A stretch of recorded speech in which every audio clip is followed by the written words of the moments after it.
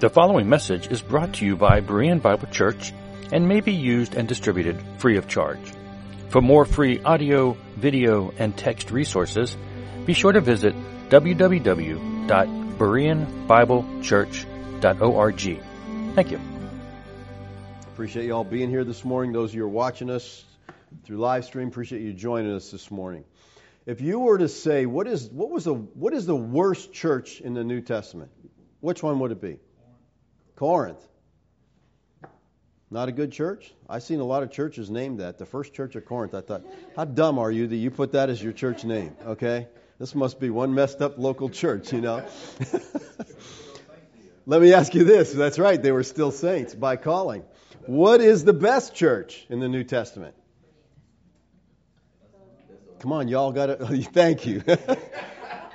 The Thessalonians. I mean, come on, that's what we're studying. You know, we've been talking about that. You know, we're looking now. We went through 1 Thessalonians. We're in 2 Thessalonians. And this letter was written just a few months after 1 Thessalonians.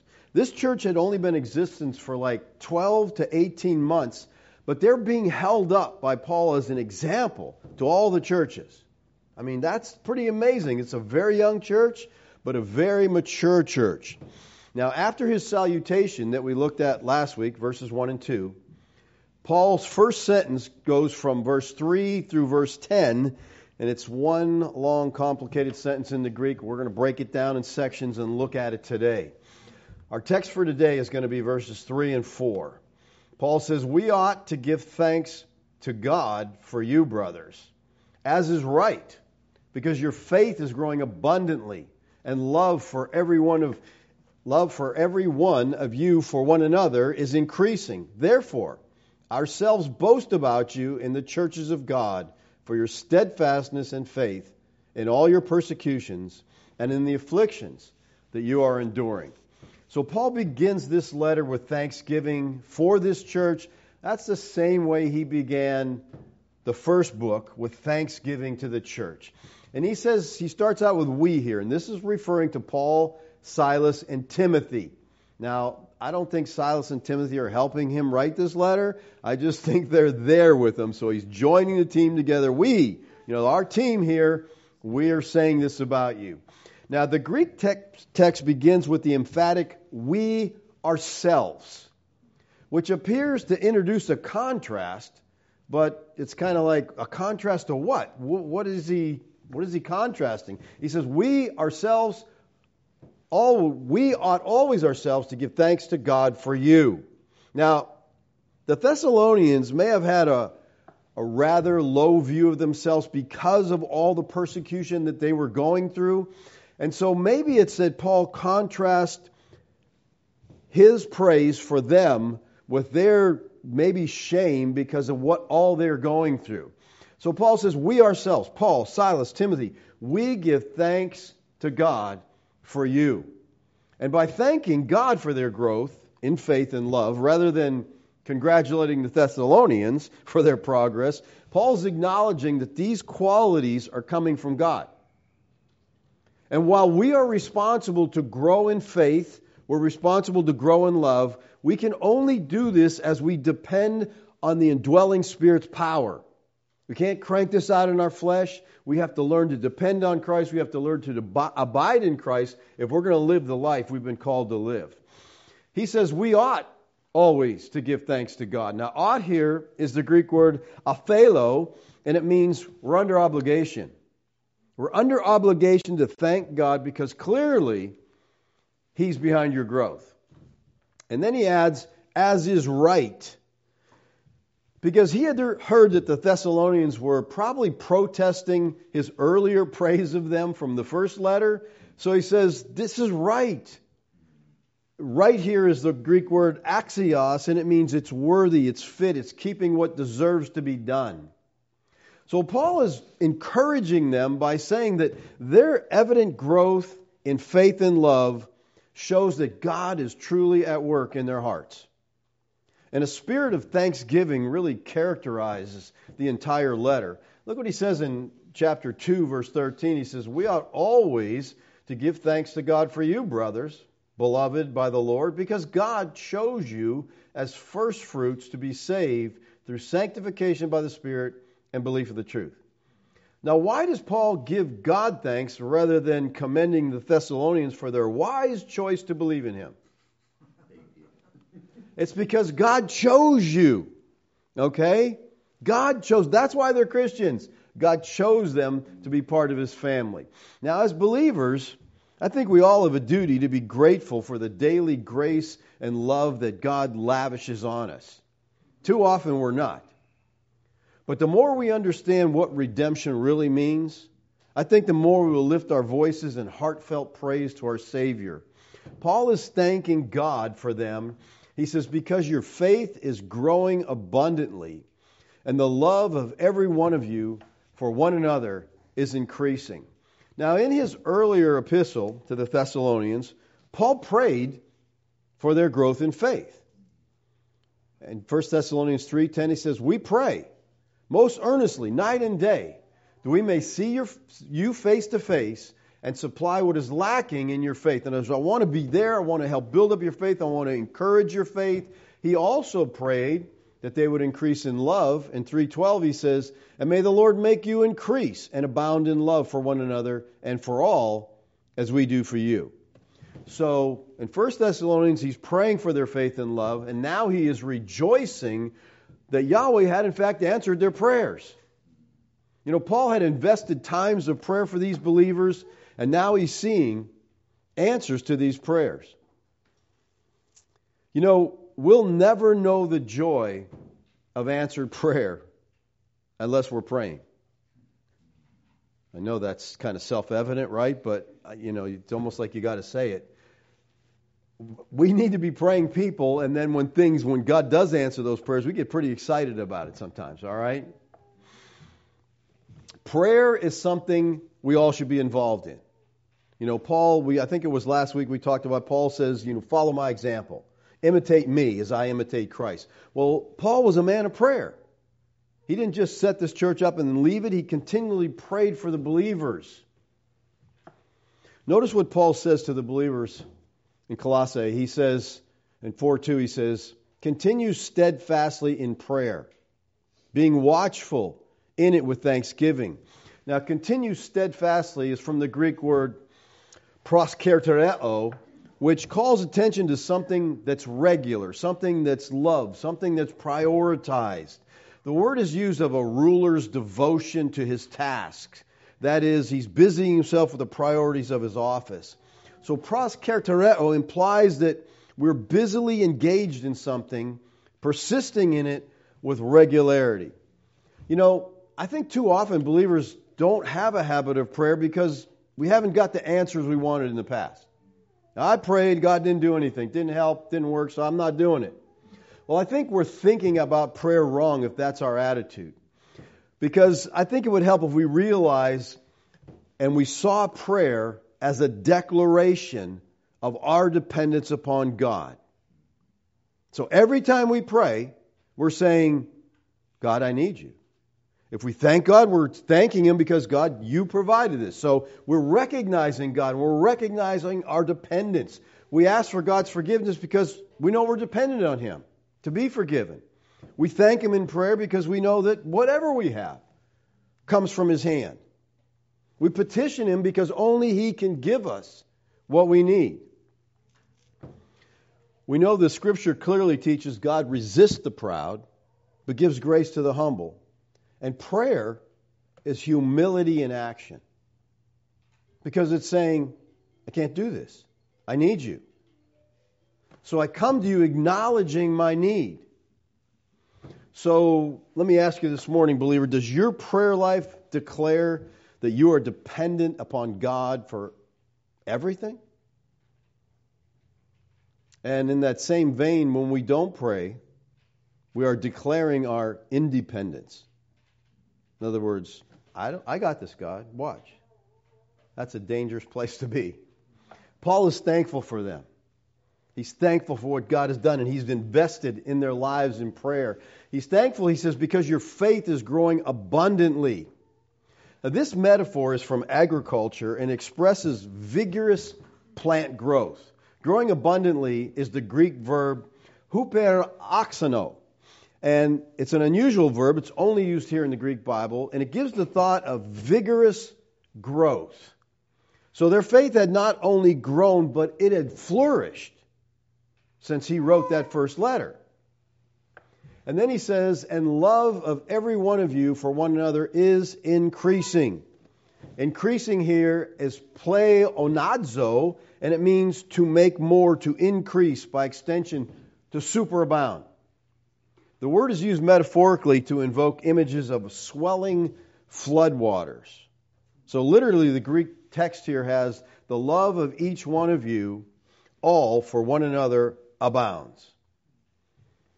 Increasing one love for one another, it just flows out of their growing faith in the Lord. Because they had faith, because their faith had grown, their love had also grown, because we know that the Lord commanded us as His children to love one another. In John 13, 34 and 35, the Lord's talking to His disciples, and He says, a new commandment I give you, that you love one another, just as I have loved you.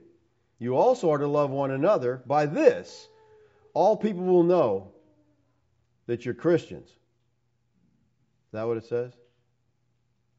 Some people make it say that because they think it's synonymous. No, He's talking to believers, and He says, this is how people are going to know you're my disciples, you're my follower, if you love one another.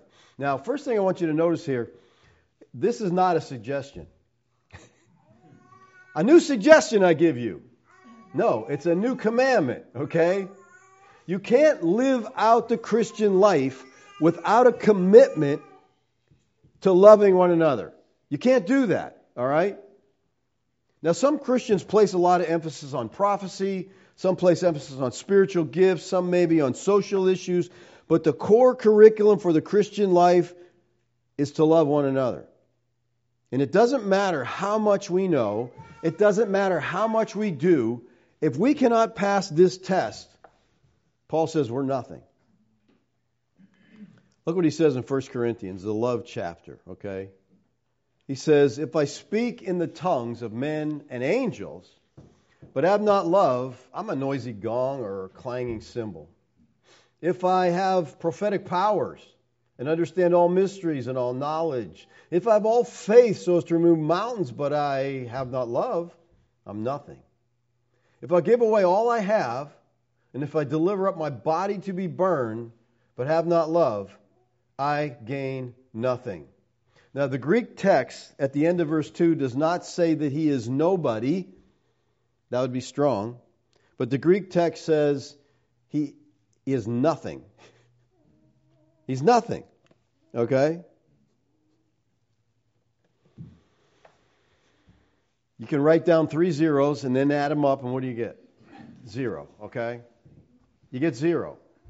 Life, what Paul is saying here, life minus love equals 0. The loveless person produces nothing, is nothing, and gains nothing. If we're going to be faithful Christians, we can't pick and choose who we're going to love, and we can't let love become a secondary issue. Love is it's more than just an option in the Christian life. It's entry-level requirement to discipleship. We're called to do this. Now, Yeshua said, a new commandment I give you, that you love one another just as I have loved you. Now, think about that for a minute. Love is really the most significant Christian attribute that we can offer the world. We need to love each other. And you know what? I think this even goes for online communication. Chat rooms. Because you don't usually see it in chat rooms, okay? It's like when you're on a computer, you say some of the... My wife was reading me some comments from a pastor had got some disease and he was in a coma and then on a respirator and he's just a big mess. And the comments in the comments section were just sickening by people who claim to be Christians. It's just sad. Because everybody can read those comments. We are called to love one another. And when I say that, I'm not quoting a tweed-wearing, pipe-smoking liberal theologian. I'm quoting Yeshua, okay? He said, they'll know we're His disciples by our love. To not be a loving person is not a small character flaw. It's to break the greatest commandment. It's not to love God. So we need to understand that love is a requirement. Now notice here how we are to love one another. He says, just as I have loved you. That bar can't get set any higher, people. Okay? The sacrificial work of Yeshua on the cross of Calvary is the new standard for the Christian's love for fellow believers. Now, they had seen his love, his disciples for them, during his entire earthly ministry, but they're only going to understand its depth through the cross. Now, we all know we're to love one another, but are we aware that we're called to love others in the same way that Christ loved us? Look at Ephesians 5, 1 and 2. He says, therefore be imitators of God. Now, we talk about this, we quote this verse often. We are called, as believers, to imitate our Father. All right? He says, as beloved children, and walk in love as Christ loved us and gave himself up for us, a fragrant offering, sacrifice to God. So according to this text, how do we imitate God? Walk in love. Our Heavenly Father is a God of love, and his children are called to walk in love as our Heavenly Father does. Now, when Paul tells us to walk in love as Christ loved us and gave himself for us, he's not telling us we have to sacrifice each other to secure someone's pardon. We're not called to do that. We can't do that. So how do we do this? We do it by making sacrifices for other people. You know, I think the greatest hindrance to love is selfishness. That's the major impediment to love. So in order to grow in love, you need to think about how the other person, you have to think about their needs ahead of your own. You need to lay aside your rights, and you need to sacrifice your time and effort for that other person. Paul put it this way in Philippians 2, 3, and 4. Do nothing from selfish ambition or conceit. That would cut out a lot of things. Right? But in humility, he says, count others more significant than yourselves. You know, I think every one of us do this naturally to an extent. Because there's certain people that we kind of esteem. We think, you know, we hold them up. And so we think they're actually better than me. But most of the people are below that line. All right? Most of the people, they're not worthy of that. But this is what it's saying. It says, count others, all others, as more significant than yourself. Let each of you look not only to his own interest, but also to the interest of others. I remember we're sitting on my back deck and my wife was talking to the neighbor and she was complaining about something. My wife says, well, we're to count others more significant than ourselves. And the neighbor says, I don't believe that doctrine. I'm like, doctrine? That's just the verse in the Bible, okay? What do you mean you don't believe it? You know, you're going to start tearing stuff out. It's funny how we pick and choose what we want to believe, what we want to accept. Believers, faith and love are the essence and the sum of the Christian life. And both faith and love were growing like well-fertilized plants beyond what would have been normally expected in this church. I mean, this is an exceptional church. This is what Paul focuses on in verse 3, and it's cause for rejoicing. And then he moves into verse 4. He says, therefore, we ourselves, we boast about you. Okay? We ourselves, again, this is a very emphatic expression. Much more emphatic than would have been expected in this connection. But I think it implies, I think the contrast here is that it could have been others had spoken of the faith, of the love and endurance of these believers in the midst of their affliction, and they just haven't thought that well of themselves, or other people have talked about them also. But their perseverance and their faith were such that the missionary team was just constrained to boast about them to the other churches. So they're visiting the church, and they're saying, hey, have you heard of the Thessalonians? These people are amazing. Their faith is just growing like crazy. They're young Christians. They're loving one another. It's amazing. And he says, we boast about you in the churches of God. The Greek here, kauhaomai, and it means to boast, to vaunt, to glory, to rejoice. This verb appears only here in the New Testament. Now remember what he said in the previous verse. We give thanks to God for you. So when Paul says he's boasting about you, what God's doing in their life, that's what he's boasting. We're boasting about what God is doing in your life. because it's God who's doing this. If it was their faith and love thriving in the midst of persecutions and tribulations that Paul made the boasting about their love to other people, to other churches. Now, he said, for your steadfastness in faith. Steadfastness here is the Greek word hupomone. And hupomone means endurance. It comes from the noun hupo, which means under, and mene, which means to abide. So, remain under, abide under. It speaks of remaining under trial without giving in. It talks about the ability to endure or remain or be steadfast regardless of the intensity and the length of the persecution that's coming against you. Hupomone is used in relation to the various kinds of trials that we all face in life. You know, you could be referring to sickness or pain or financial loss or death of loved ones. It could be warfare, physical and spiritual weakness. These things cause Christians to turn away from the Lord at times. And that's, I think, the main reason for that is bad theology.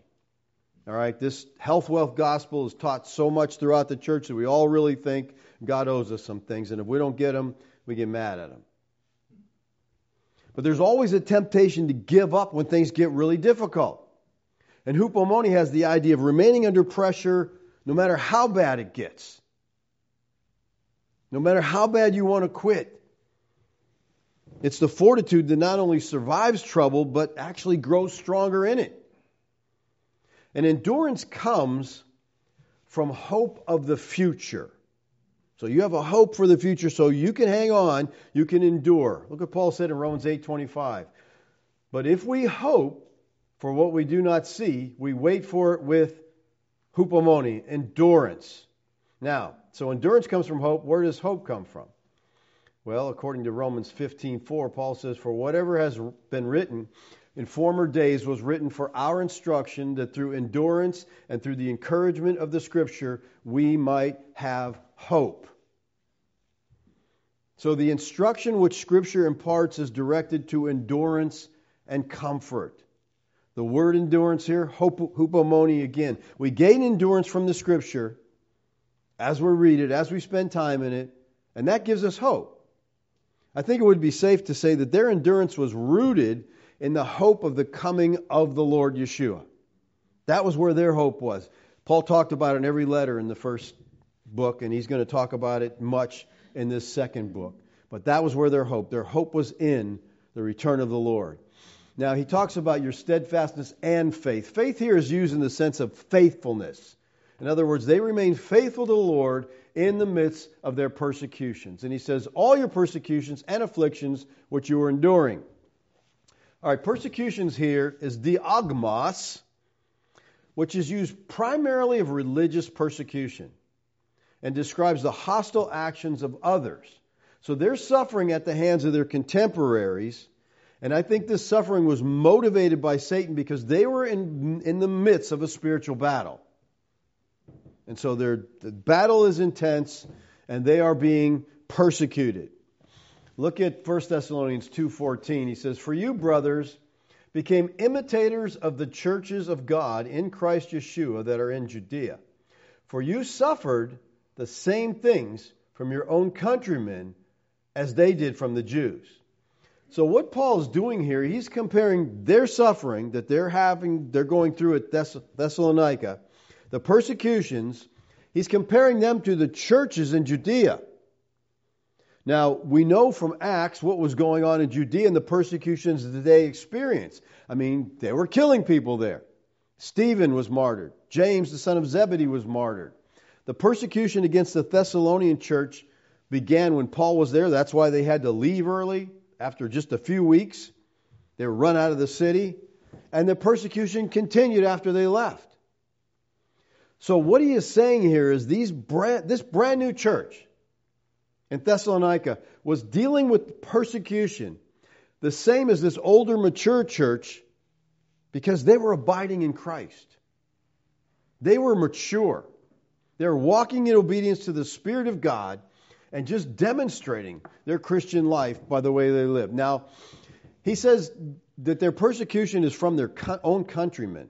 And many see this as referring to the Gentiles, but the word countrymen here, symphuletes, this is the only time it's used in the New Testament, and it strong defines this as co-tribesmen, that is, native of the same country.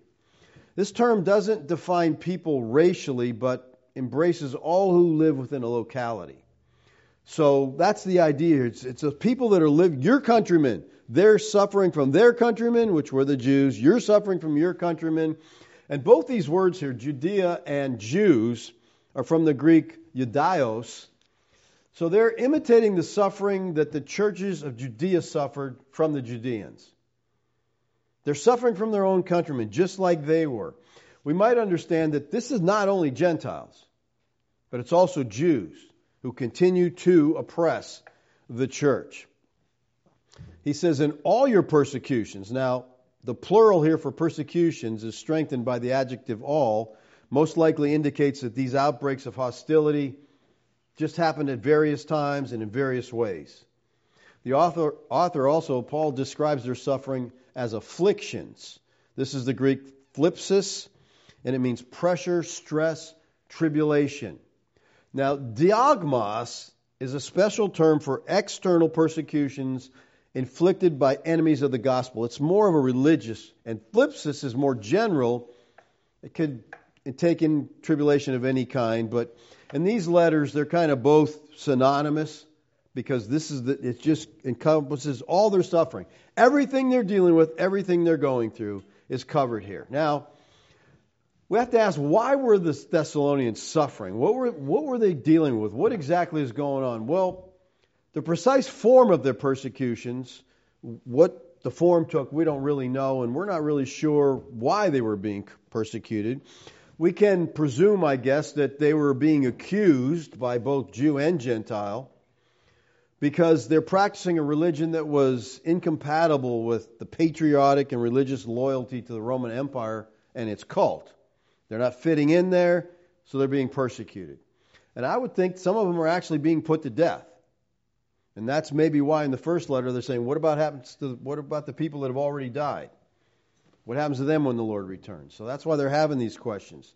So this church was a church that was experiencing a lot of persecution. And it's interesting as you study church history, persecution never hurt the church.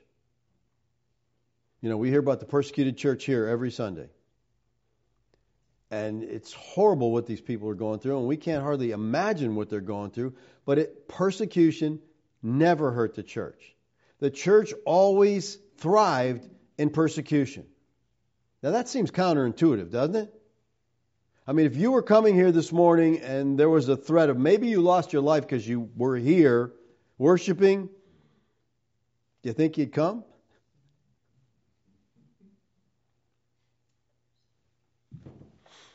The church in China has been severely persecuted as a result of communism, and yet during this period of great tribulation, the church has grown and expanded tremendously.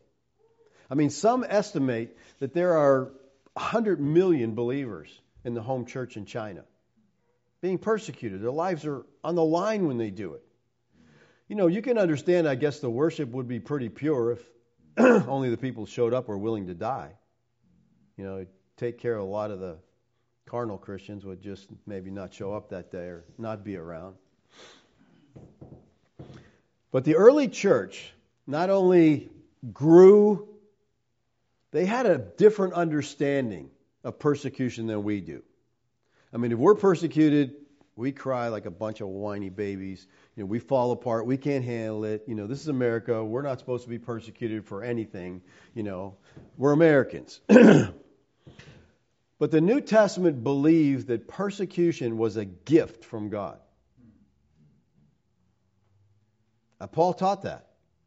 Philippians 1:29. He said, it has been granted to you for the sake of Christ that you should not only believe in Him, but also suffer for His sake. Granted here is charizomai, which comes from heros, which is grace. So charizomai is grace. The noun form is used of spiritual gifts. Vine's Expository Dictionary of New Testament Words says, charizomai primarily denotes favor or kindness shown, to give freely, to bestow graciously. So Paul is saying suffering is a gift of God's grace. He says it's been granted not only to believe, but also to suffer.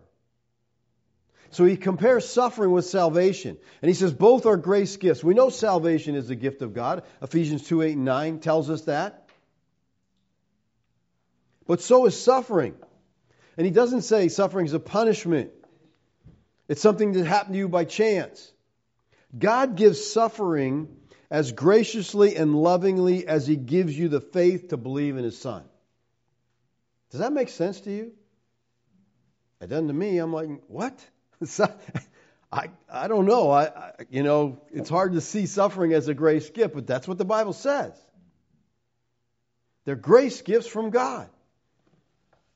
And I think, believers, what we have to understand, and what's very difficult for us in this country, is that whenever Christians live as they ought to live in this world, when they live righteous, holy lives, when they live aggressively seeking to spread the gospel of the Lord Yeshua the Christ, when they live as disciples seeking to make disciples, when we stand for righteousness, there's going to be persecution. Now, in our day and age, if you just say, we only believe in two genders, you're going to be persecuted. Okay? They're going to try to shut you down. They're going to try to get rid of you, because that's just a crazy idea, that Christians believe in. But these are things that we have to stand up for. Our world has gone crazy. Notice Paul's promise to those who are suffering. In the end of Romans here, Romans 8, he says, who shall separate us from the love of Christ? Shall tribulation or distress or persecution or famine or nakedness or danger or sword? So he's talking about all these terrible things that believers go through. He says, as it is written, for your sake we are being killed all the day long. We're regarded as sheep to be slaughtered. Knowing all these things, we are more than conquerors through Him who loved us. For I am sure that neither death nor life, nor angels nor rulers, nor things present, nor things to come, nor powers, nor height nor depth, nor anything else in all creation will be able to separate us from the love of God in Christ Yeshua our Lord. Now, persecution here is our word diagmos. So Paul is telling the believers here in Rome that they're going to go through a lot of stuff, okay? Persecution to the point of death. Nothing will separate them from Yahweh's love. Nothing. People, this is eternal security. All right, a believer is secure in Christ. Aggressive opposition would never separate them from the love of God, regardless of the intensity or the outcome. That's comforting. But here's what we have to understand about this text. This is talking about our position in Christ. This is not talking about our practice. So what I'm trying to say here is persecution will never change our position. But it could change our practice. And by that I mean people can turn away from the Lord because of it. And this is why the writer of Hebrews warns believers. And he says, take care, brothers, lest there be in any of you an evil, unbelieving heart, leading you to fall away from the living God. Now, one writer commenting on this says, this is not a reference to Christians. He refers to racial brothers, unbelieving Jews. Okay, so how is an unbelieving Jew going to fall away from Christ? They don't believe in Christ. How are they going to fall away? And contextually, this is really ridiculous because in chapter 3, verse 1, he says, holy brethren, partakers of the heavenly calling. He's talking to Christians. It's sad we take the warning verses out of the Bible and just, that doesn't apply to us. No, it does apply. The author is writing to believers and he's telling them to be constantly watching out lest there be found in them an evil heart of unbelief, turning away from the Lord. Persevering in the faith in the midst of difficult trials, believers, is not automatic. You say, well, Romans said nothing will separate. Nothing will. Your position is solid in Christ. But it doesn't mean you're going to stay faithful and stay on track. It's not automatic. We all have the potential to doubt God, the capacity for unbelief. Have you ever doubted God? Be honest. I mean, we're capable of doubting. And particularly under pressure, that, if it gets severe enough, it just like poison seeps into our soul and we become hard in our hearts. We're like, why would God do this to us? Because we have this wrong view of God, so if anything bad happens to us, we think God's that's wrong, God. You just can't do that. So when you're facing a trial, a severe trial, you need to take care.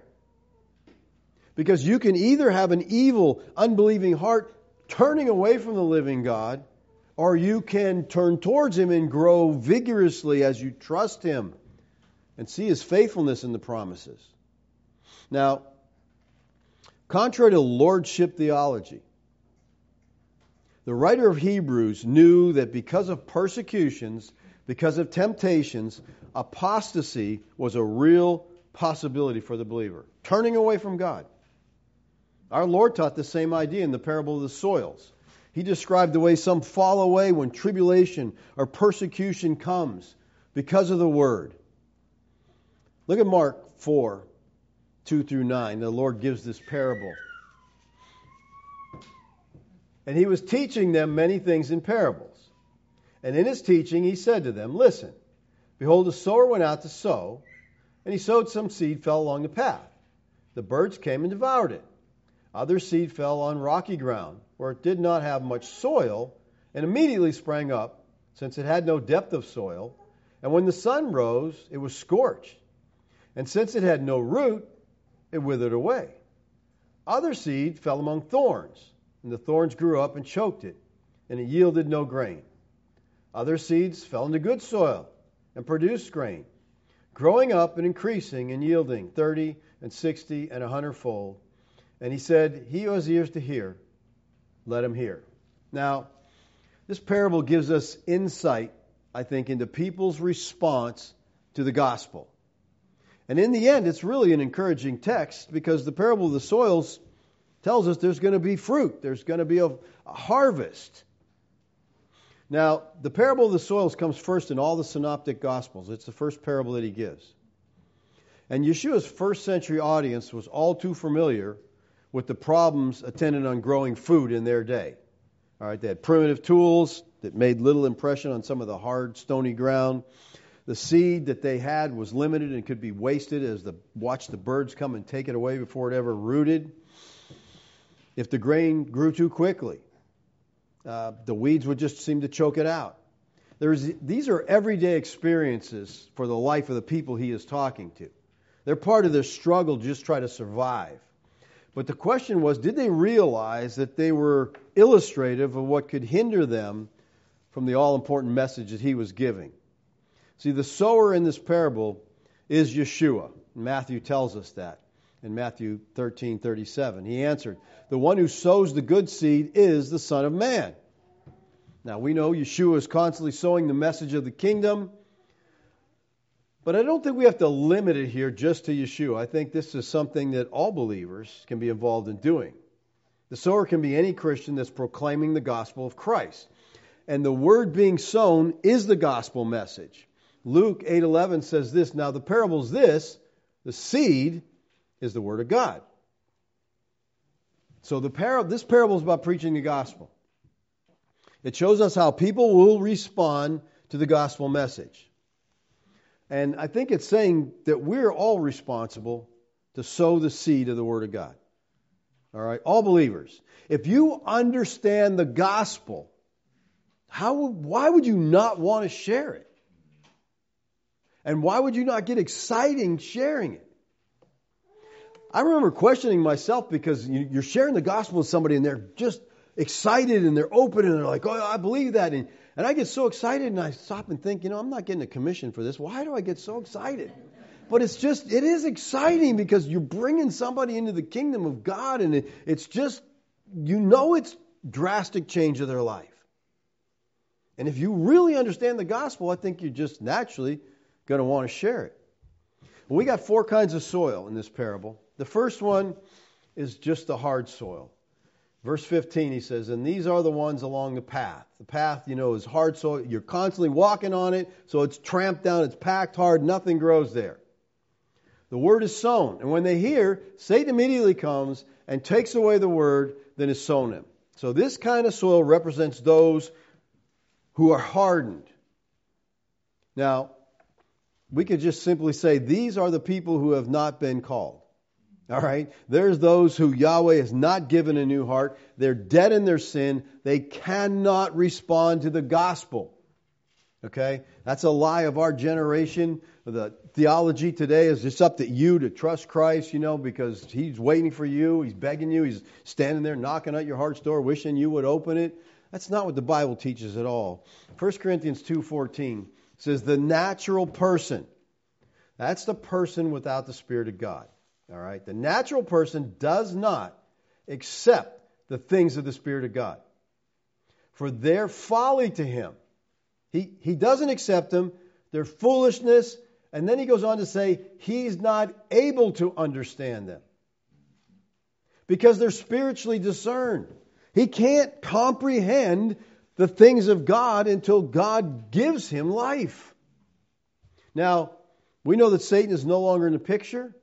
But men are still dead in their sin and they have no ability to respond to the gospel. Have you ever met people like this? You attempt to share the gospel with them and it's like, I was working, I had a job in a foundry and someone came up to me and handed me a gospel tract. I stopped working, it was a cartoon. And I read it, it was Big Daddy from Chick Publications. And I got convicted and I went to the man, I said, what do I do?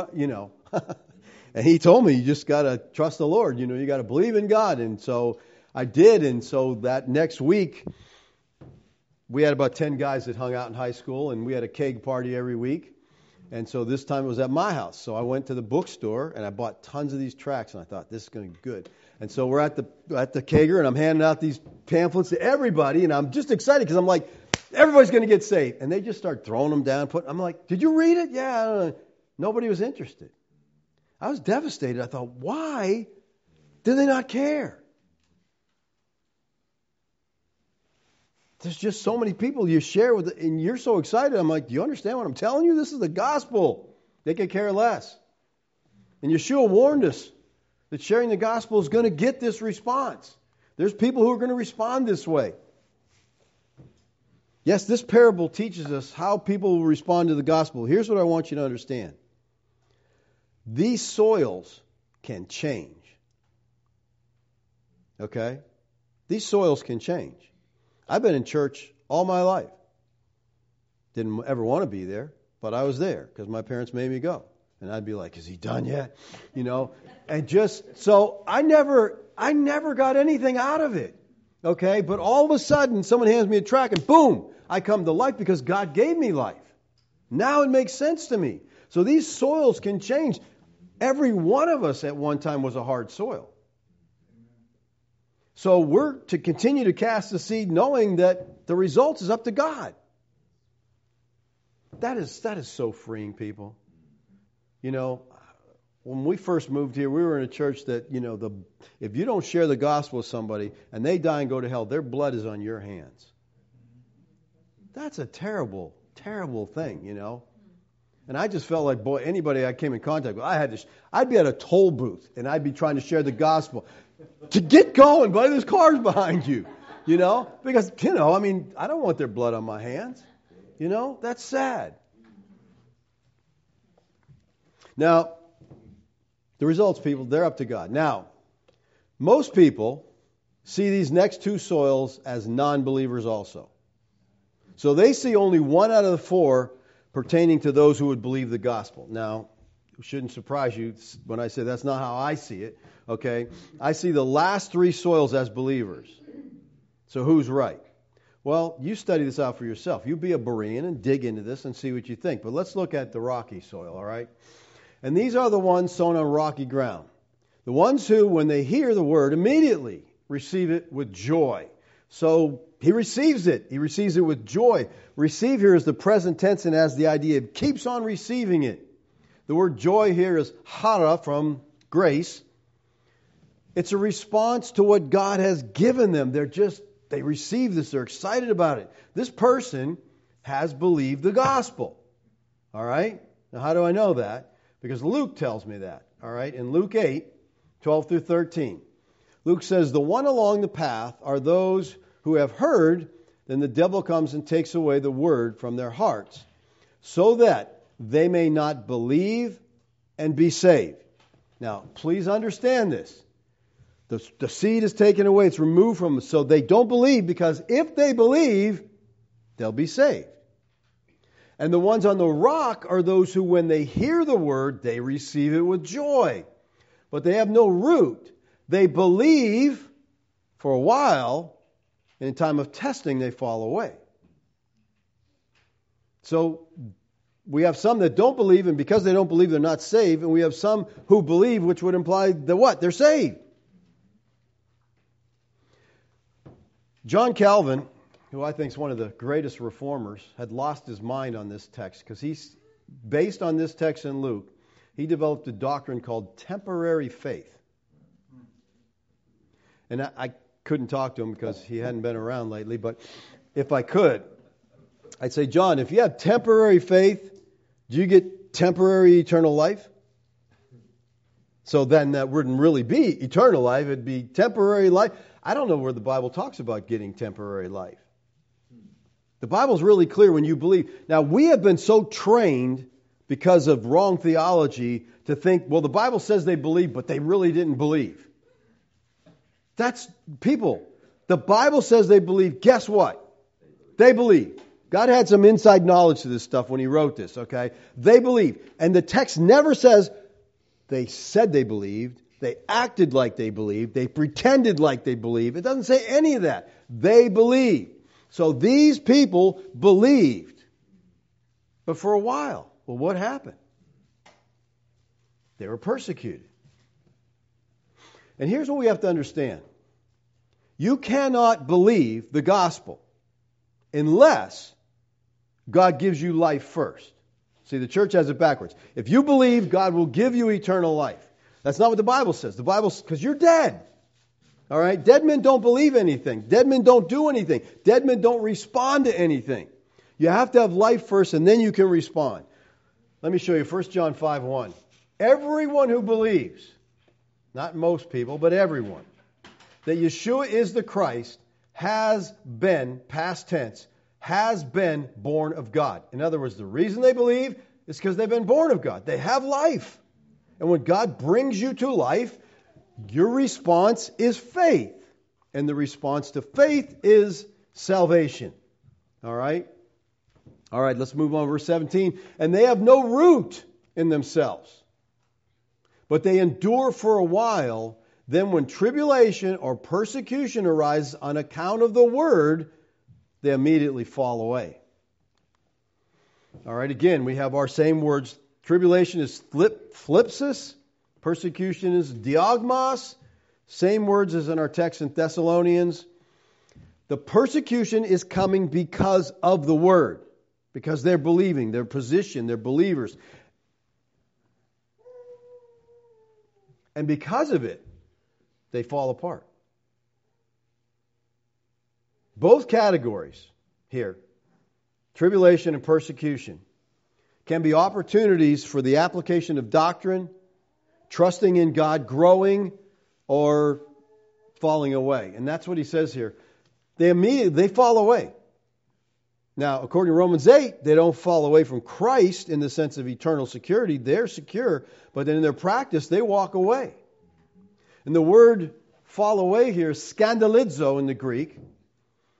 In biblical Greek and literature influenced by it, that's the only place you'll find this word. But the verb is always used metaphorically with the meaning to ensnare into sin, to take offense at, to give offense to anger. Thus they are ensnared into sin because the word is a stumbling block to them. They just fall away because of this. Now, most people say, well, a believer can't do that.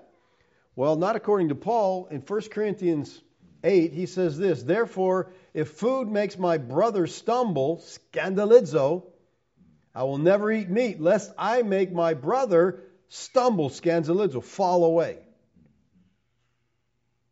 So a believer can fall away from following the Lord.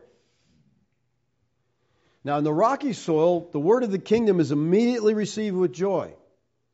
But because the message doesn't become firmly rooted in the believer's heart, when tribulation, when persecution comes, as a consequence of believing that message, they just are overpowered by it and they give up. They turn away. I'm not doing this. I don't like this persecution. I don't want to hear it. Because the message is received with joy, but it's not developed. They don't have roots in themselves. The time of trouble is just too much for them to bear. They can't handle it. So they fall away. People, this is one reason that Christian fellowship and accountability is so important. When you're alone, it makes it really hard. And the writer of Ecclesiastes knew that. He said a threefold cord is not easily broken. When you have accountability, you have someone to support you and encourage you, you can get down at times because of, a persecution. But this message was received, but it wasn't developed. It wasn't developed. And therefore, because of the shallowness of their experience, and because they didn't have any depth of the Word of God, they had nothing to draw on in the day of trouble, and they just fell away. So although the message is received, it isn't developed. The believer doesn't run after the measure of the fullness of the gospel. They're not digging in the Word. They're not learning who God is. Maybe they don't understand that, persecution is a grace gift. So let me ask you, do you know any believers like this? You know any people that came to Christ, were excited about Christ, and then all of a sudden something happened and they're gone? I do. I know plenty of people like this. And a lot of people say, well, they never were really a Christian. Listen, I hung around with some of those people for a while. We fellowshipped, and I know they knew God. I mean, they had, you just know when you're with someone in the present who just knows what it means to love God and be with God. But they had some circumstances in their life that just crushed them. And a lot of this has to do with theology proper, our knowledge of God.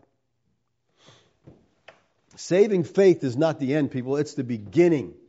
Once we come into a relationship with Christ, we're to grow. It's a journey, and it's a long journey.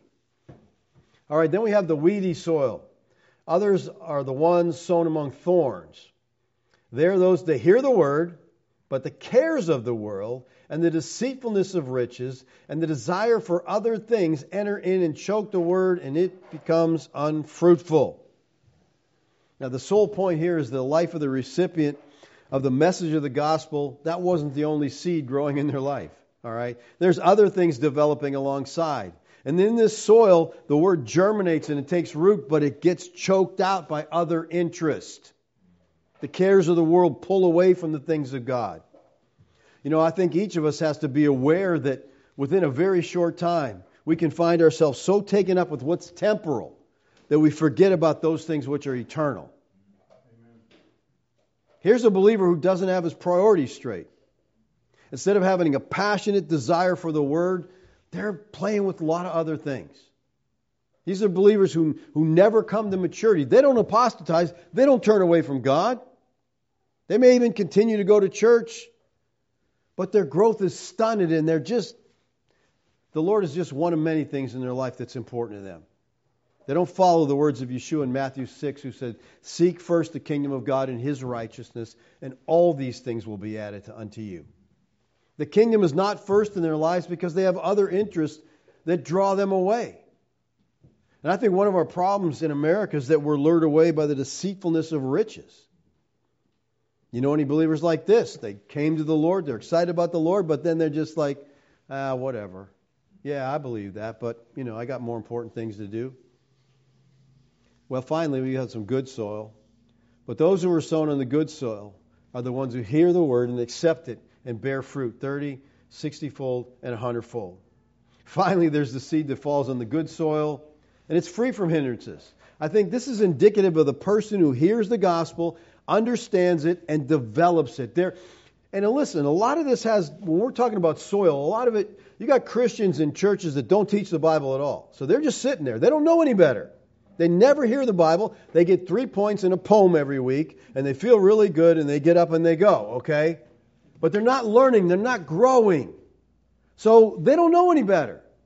And they're never told they should read their Bibles. You know, we talk about that a lot, but majority of Christians have never read this book. I mean, they read parts of it. You know, I got our daily bread, and it gives me one verse, and then some stupid comments about that verse that have nothing to do with it. And that's sad. People, we're to read our Bibles, okay? And that's why I press you constantly. Listen, every believer, Christianity 101, you should read through the Bible every year. Every year. Now, maybe I push it too much because I got some people guilty who call me and say, look, I start reading and I get interested in something. I start studying and digging. I'm not going to make it through in a year. And I'm like, that's okay. That's all right. If your reading is causing you to dig, then that's fine. Okay, don't feel guilty about it. Just, you know, make it a 2-year plan or whatever, but you're going to get through with more understanding. But people, we could read through that Bible in a year if you spent 15 minutes a day. Is that too much? If you don't have 15 minutes a day for God, your life is a mess. Your priorities are way wrong. Okay? To call yourself a Christian and not spend time in that book, something's wrong. But that's the thing with this believer. They're in the Word of God. They're learning, they're growing. They understand theology proper. They know who God is. And listen, when you know God, you can trust God. When you don't, you can't. They bear fruit. Useful for the farmer who sowed it. That's pretty exciting. The word accept here is from the Greek paradekomai. It means to accept near. The word is received or welcomed alongside you. In other words, they're welcoming the word. It's a companion to them. Now, in the ancient world, and even in the Near East today, you never let someone near to you along your side that you don't trust. The word comes alongside. It's trusted. It's something they spend time with. Now, every farmer knew that some seed is going to produce a harvest. That's why they just keep on sowing. All right? There are those who would hear the word, take it into their heart, and they'll produce fruit in abundance. Now, what is the fruit they're talking about here? The fruit is the result that the Spirit produces, and it's Christ-likeness. Fruit is not something that's attached to the branch or fastened from without. It is an organic product from the inner life. You know, too often attention is directed to outward services or outward actions that people are doing.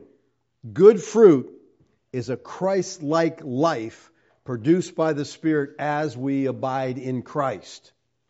And that's the only way this will happen. And this text in John 15 to me is so important because he's talking to his disciples here. He's talking to people who believe him. They've trusted him. And then he says to them, abide in me. So he's telling Christians, you need to abide in me. No, remain.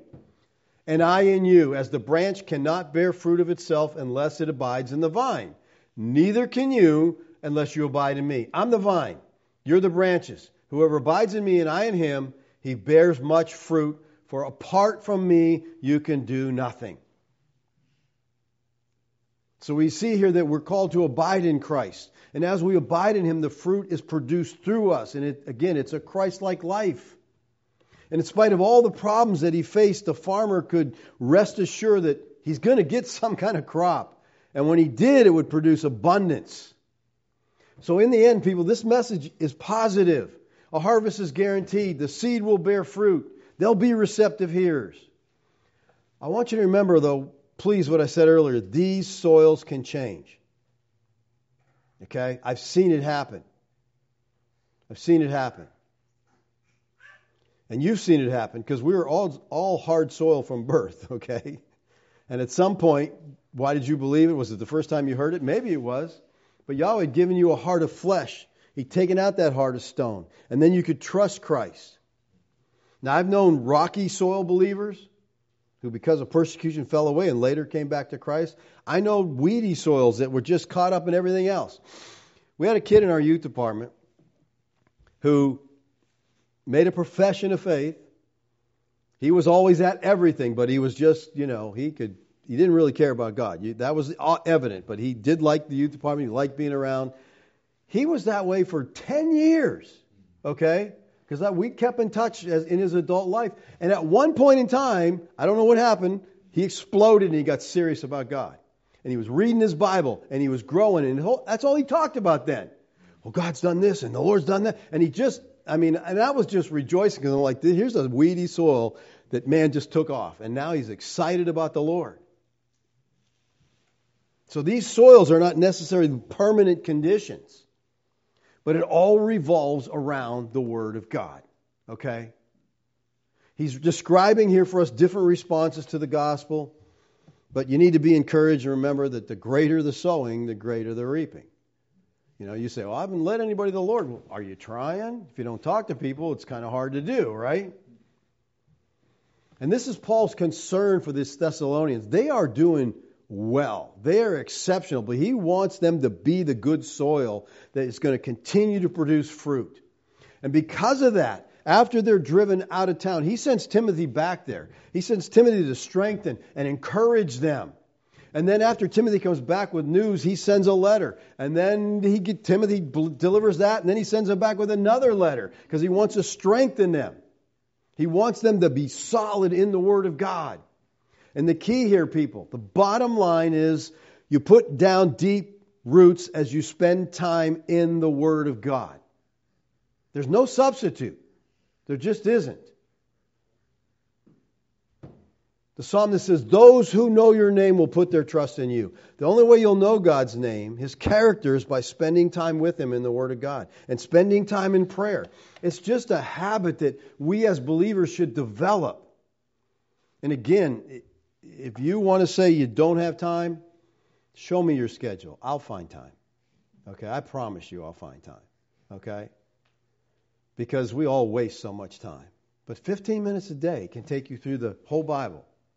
You'll be surprised what's in there, okay? Things you've never seen. I always love it when someone's first time going through, they're like, wow, my eyes, never saw any, never knew any of this stuff.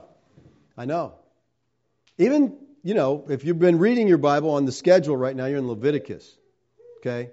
Great reading, right? Leviticus? Huh? Well, let me tell you, I was really encouraged last week. I read Leviticus 26. It's like Deuteronomy 28, blessings and cursings, okay? And it's just like he's telling the Israelites, listen, if you obey me, you're going to have rain, you're going to have food, you're going to be blessed, your enemies are not going to mess with you. It's just, and you're like, this is a utopia. But if you don't obey me, now, and you got to keep in your mind, these people came out of Egypt. They saw God do the 10 plagues against the gods of Egypt. Wipe out Pharaoh's army, take care of them, and God says, okay, just obey me and you'll be great. And they turn away.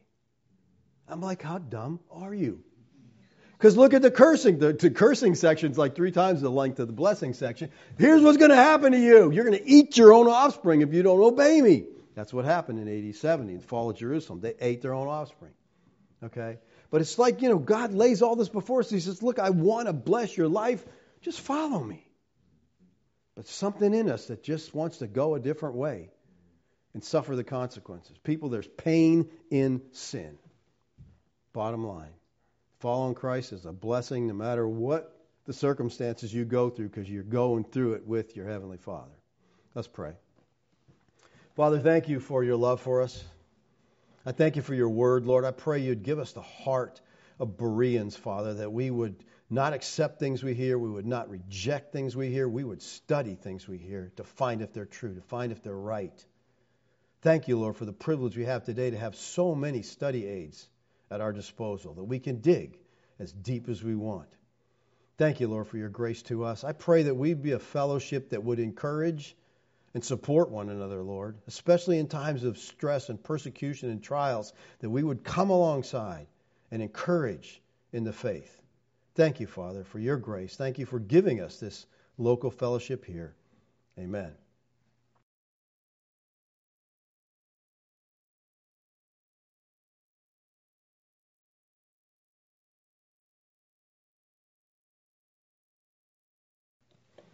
Okay, questions, comments?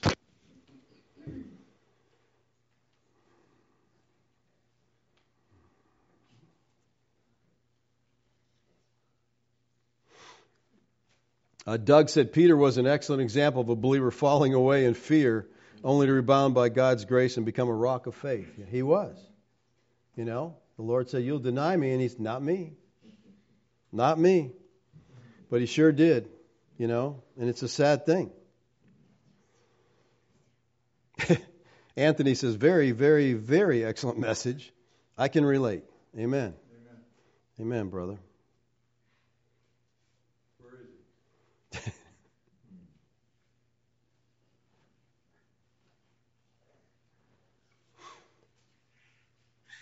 Gary? Well, you mentioned how we expect everything to go right, and when things don't, we say, God can't do that. You know, He can't do that. But when we fall away and we ignore Him and ignore what's doing what's right, and fall into sin, and then He forgives us, we never say, "He can't do that." You know? We accept that, we jump at that opportunity.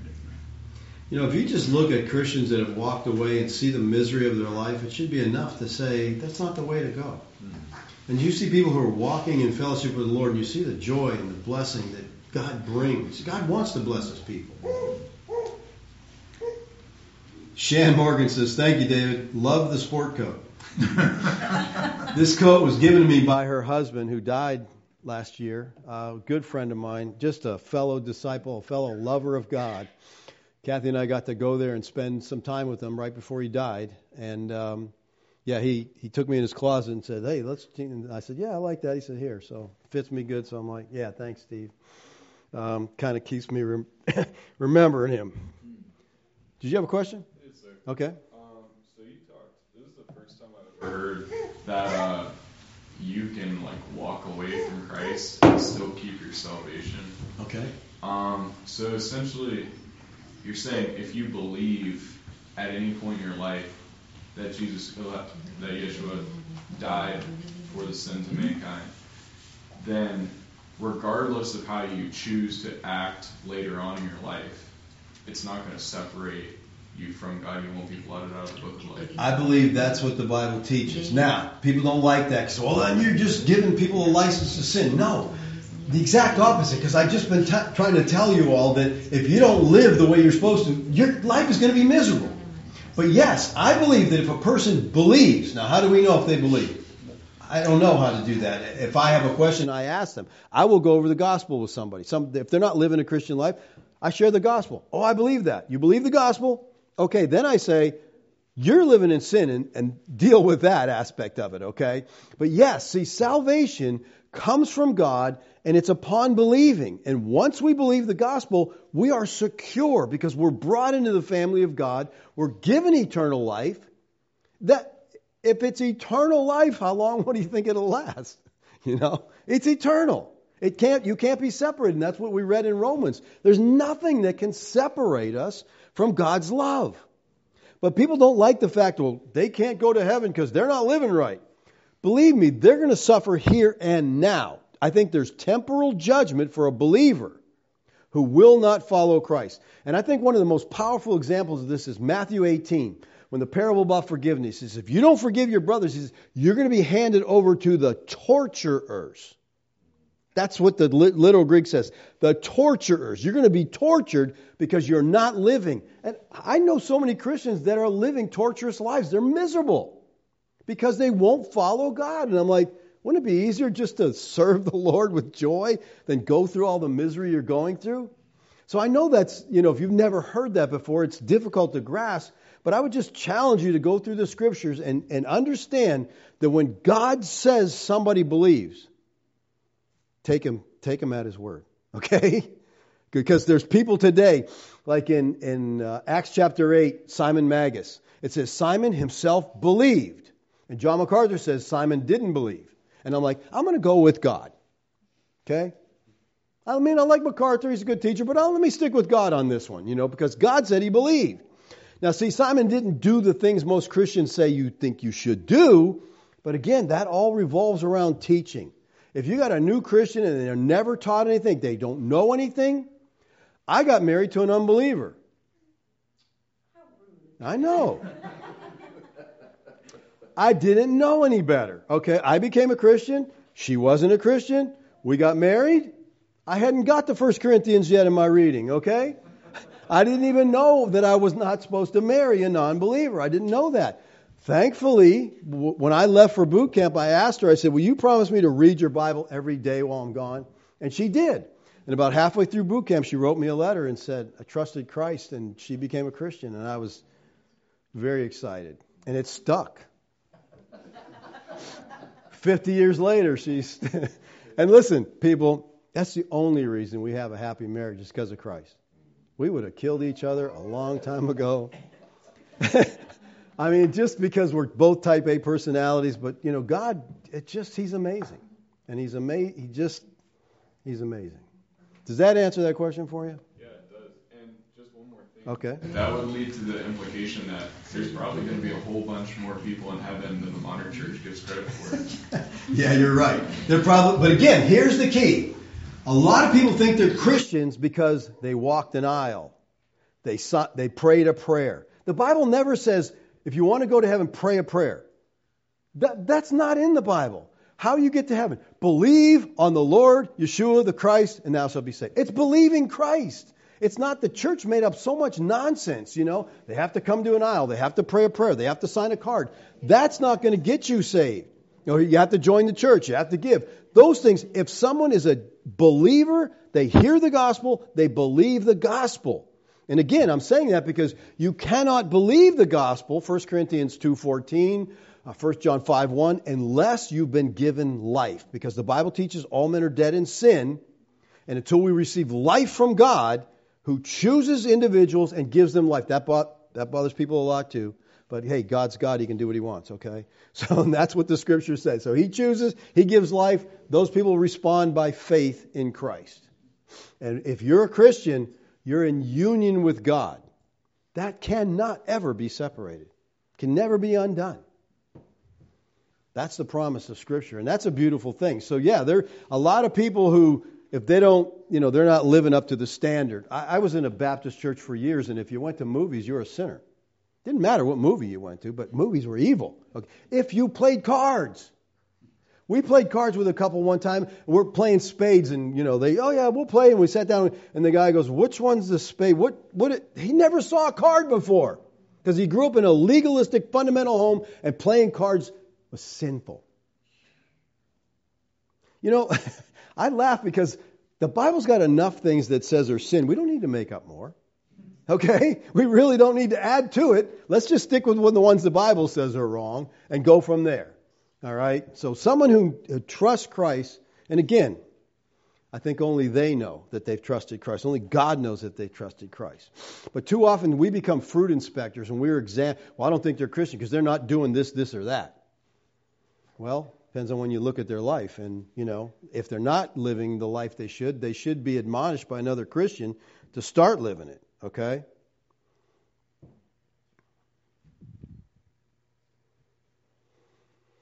Did that? Yeah, absolutely. Okay. From Norm, David, how important is it that we include the sons of God and Babel along with Adam's sin in sharing the truth? Sick and tired of deistic moral therapy. So sick of the first century.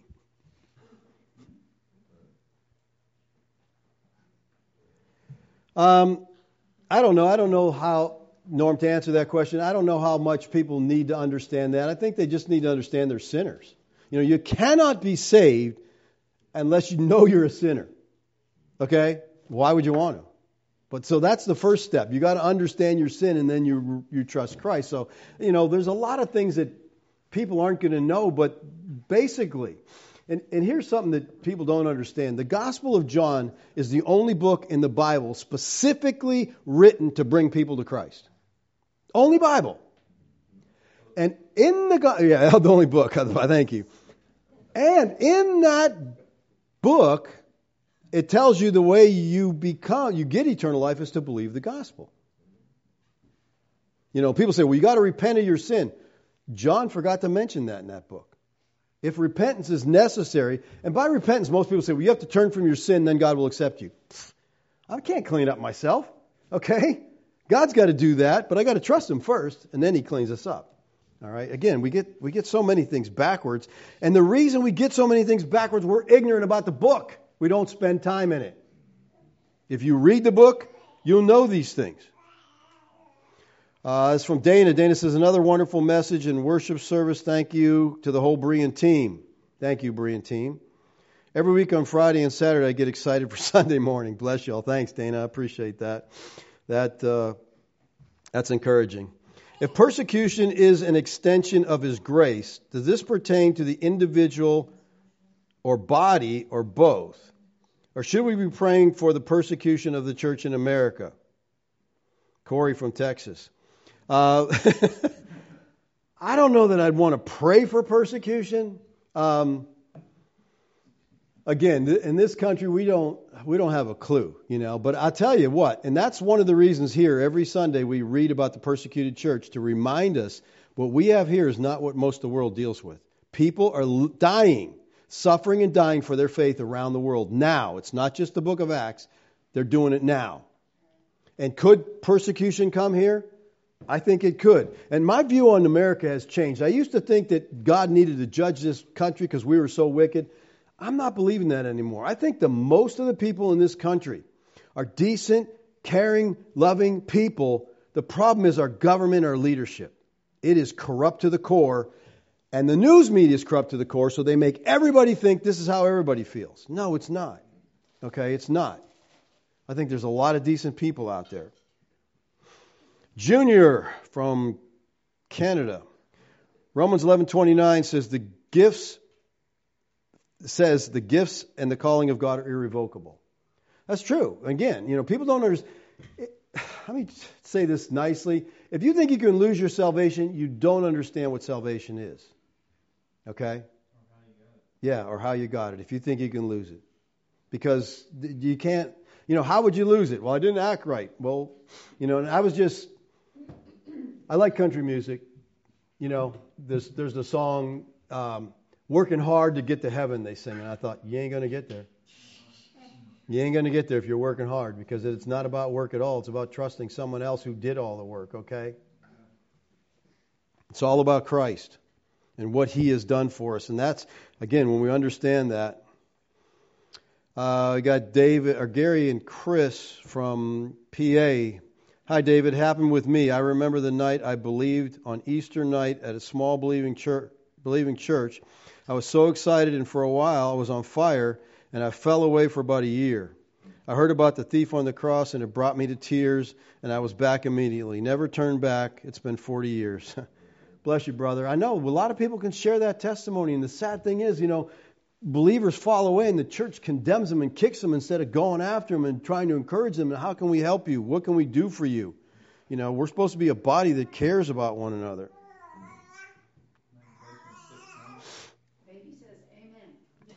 I'm not sure who this is from.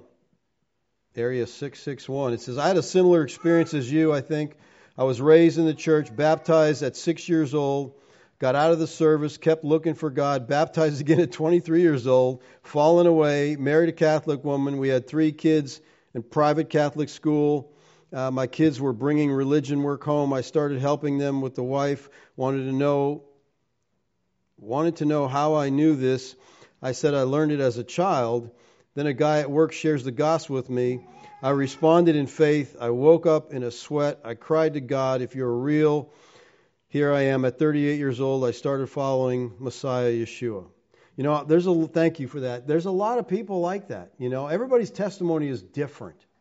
And we can't base our life or experience on somebody else's testimony.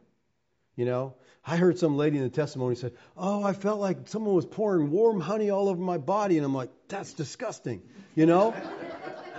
It's not about feelings, That's what the church did. It's all about emotion. No, it's not how emotional you can get. It's do you believe? And you believe with your mind. Do you believe that and trust that? And we have different experiences. For me, I got saved. There was no turning back. Okay, my life took a drastic change the moment I trusted Christ. So I was on the road and going. Now, there was times I wasn't living like I should. And guess what? One time God got my attention, because He had called me to preach. And I knew that. From the moment I got saved, I knew that. But I was busy doing other things. And so God said, let me get your attention. And I became totally paralyzed from the neck down for a period of time. And laying in that bed, I'm like, okay, God, if you play like this, I'll do what you... Okay, I can't beat this. I can't argue with this. And again, once it happened, I knew what was going on. I knew it was chastening. And I got back, as soon as I could walk again, got back to being busy about doing what God called me to do. Hello, brother Nick from Gilbert, Arizona. Michael Heiser always used the phrase believing loyalty, meaning as long as you believe salvation is guaranteed. Yes. And I strongly disagree with Heiser on eschatology, yes, but also on soteriology. Okay? Heiser made it all about you got to keep doing the right thing. Listen, my salvation is about what Christ did for me. It's not about what I do. It's about what He did. And I have faith only because He gave me life. That faith can grow or strengthen based on my time in the Word of God and my life experiences. But no. Can a believer stop believing? Yes, I think a believer can stop believing. Again, yes. In other words, salvation is an act. Once that happens, you go through a period of life and some bad things happen. You're like, I'm just going to walk away. I don't believe that anymore. I don't think God said, lost another one. Scratch him off. No. And again, people, we don't have to be living in fear. Because how do you know what you're going to do tomorrow? How do you know how you're going to respond to a situation? You don't know. That's why eternal security is based on the fact of what God did for us.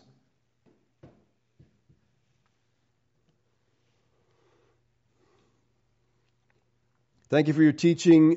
You are blessed. I appreciate your sermons. From Michael in Illinois. Thank you, Michael. I appreciate you joining us. Dana says again, if you're born and new from above and a new creation, the old things have passed away. How can we as men resurrected dead? How can we as men resurrected dead a being? I'm not sure I follow that there. I don't know. I'm not tracking on that right there.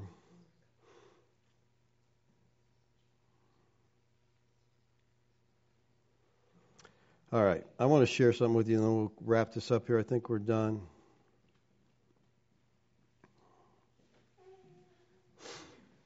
This is a verse that, people need to grasp and hang on to understand the significance of it. Let me back up. This is Romans 5:18.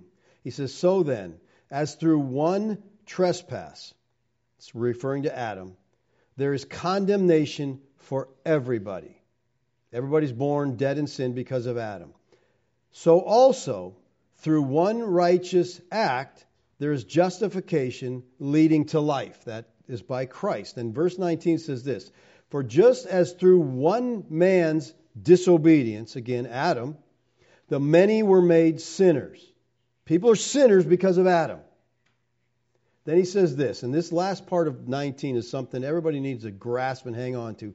So also, through the one man's obedience, referring to Christ, through the one man's obedience, the many will be made righteous.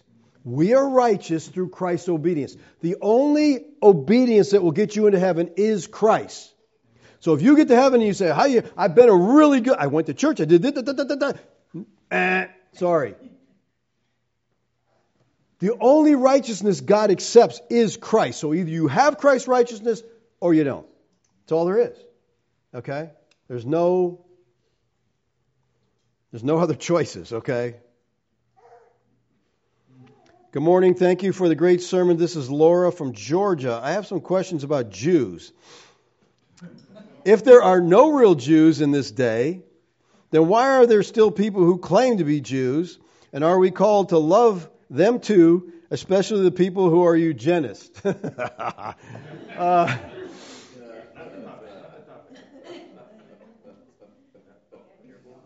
Yes. I mean, I don't know that there's any exceptions to love. Now, but also, we did a message on imprecatory prayers a while ago, okay? There's people that are enemies of humanity, and I don't think it's wrong to pray imprecatory prayers. God, smite these people. And it's not a personal thing. It's not, he did something to me, so I want God to kill him. No, it's God. This world doesn't need these evil people in it. Like the psalmist prayed, take them out, okay? And there's people who say they're Jews today. They're not ethnic Jews. It's a clique, a cult, whatever, okay? There's no ethnic Jews today, all right? And these people, for the most part, are evil and they're bent on taking over the world, okay? And if you read some of the Jewish scriptures, they blaspheme Christ like crazy, okay? They hate Christ. And yet Christians think, oh, we got to be nice to these. No. Revelation 3:9.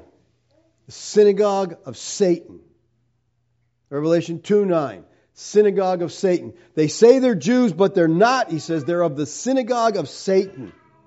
That's how God looks at Jews. Since Christ showed up, proclaimed his messiahship, if a Jew did not trust him, they're done. They're no longer in the family of God. Once Christ showed up. So either they trust Christ or they're lost. And they're damned. Okay? Man, we're just going to keep going here.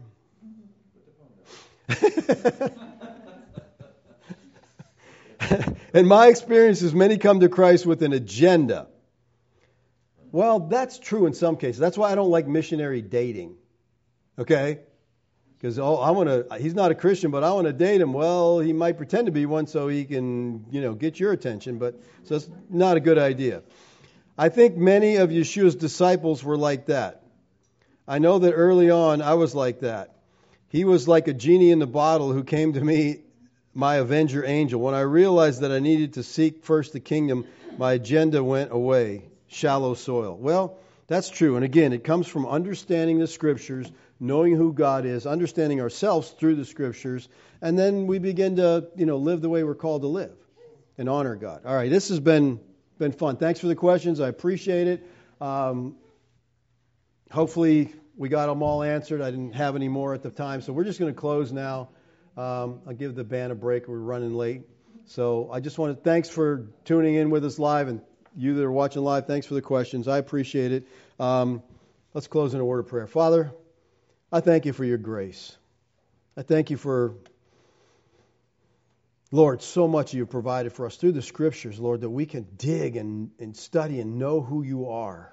And Lord, I pray that would be our desire, to know you in an intimate way, to know you in such a way that it controls every thought we have, every action, every deed, that we would be imitators of you as we walk in love. Thank you, Lord, for your grace to us. Amen. All right, folks, have a great week. Thanks for coming. I appreciate you being here.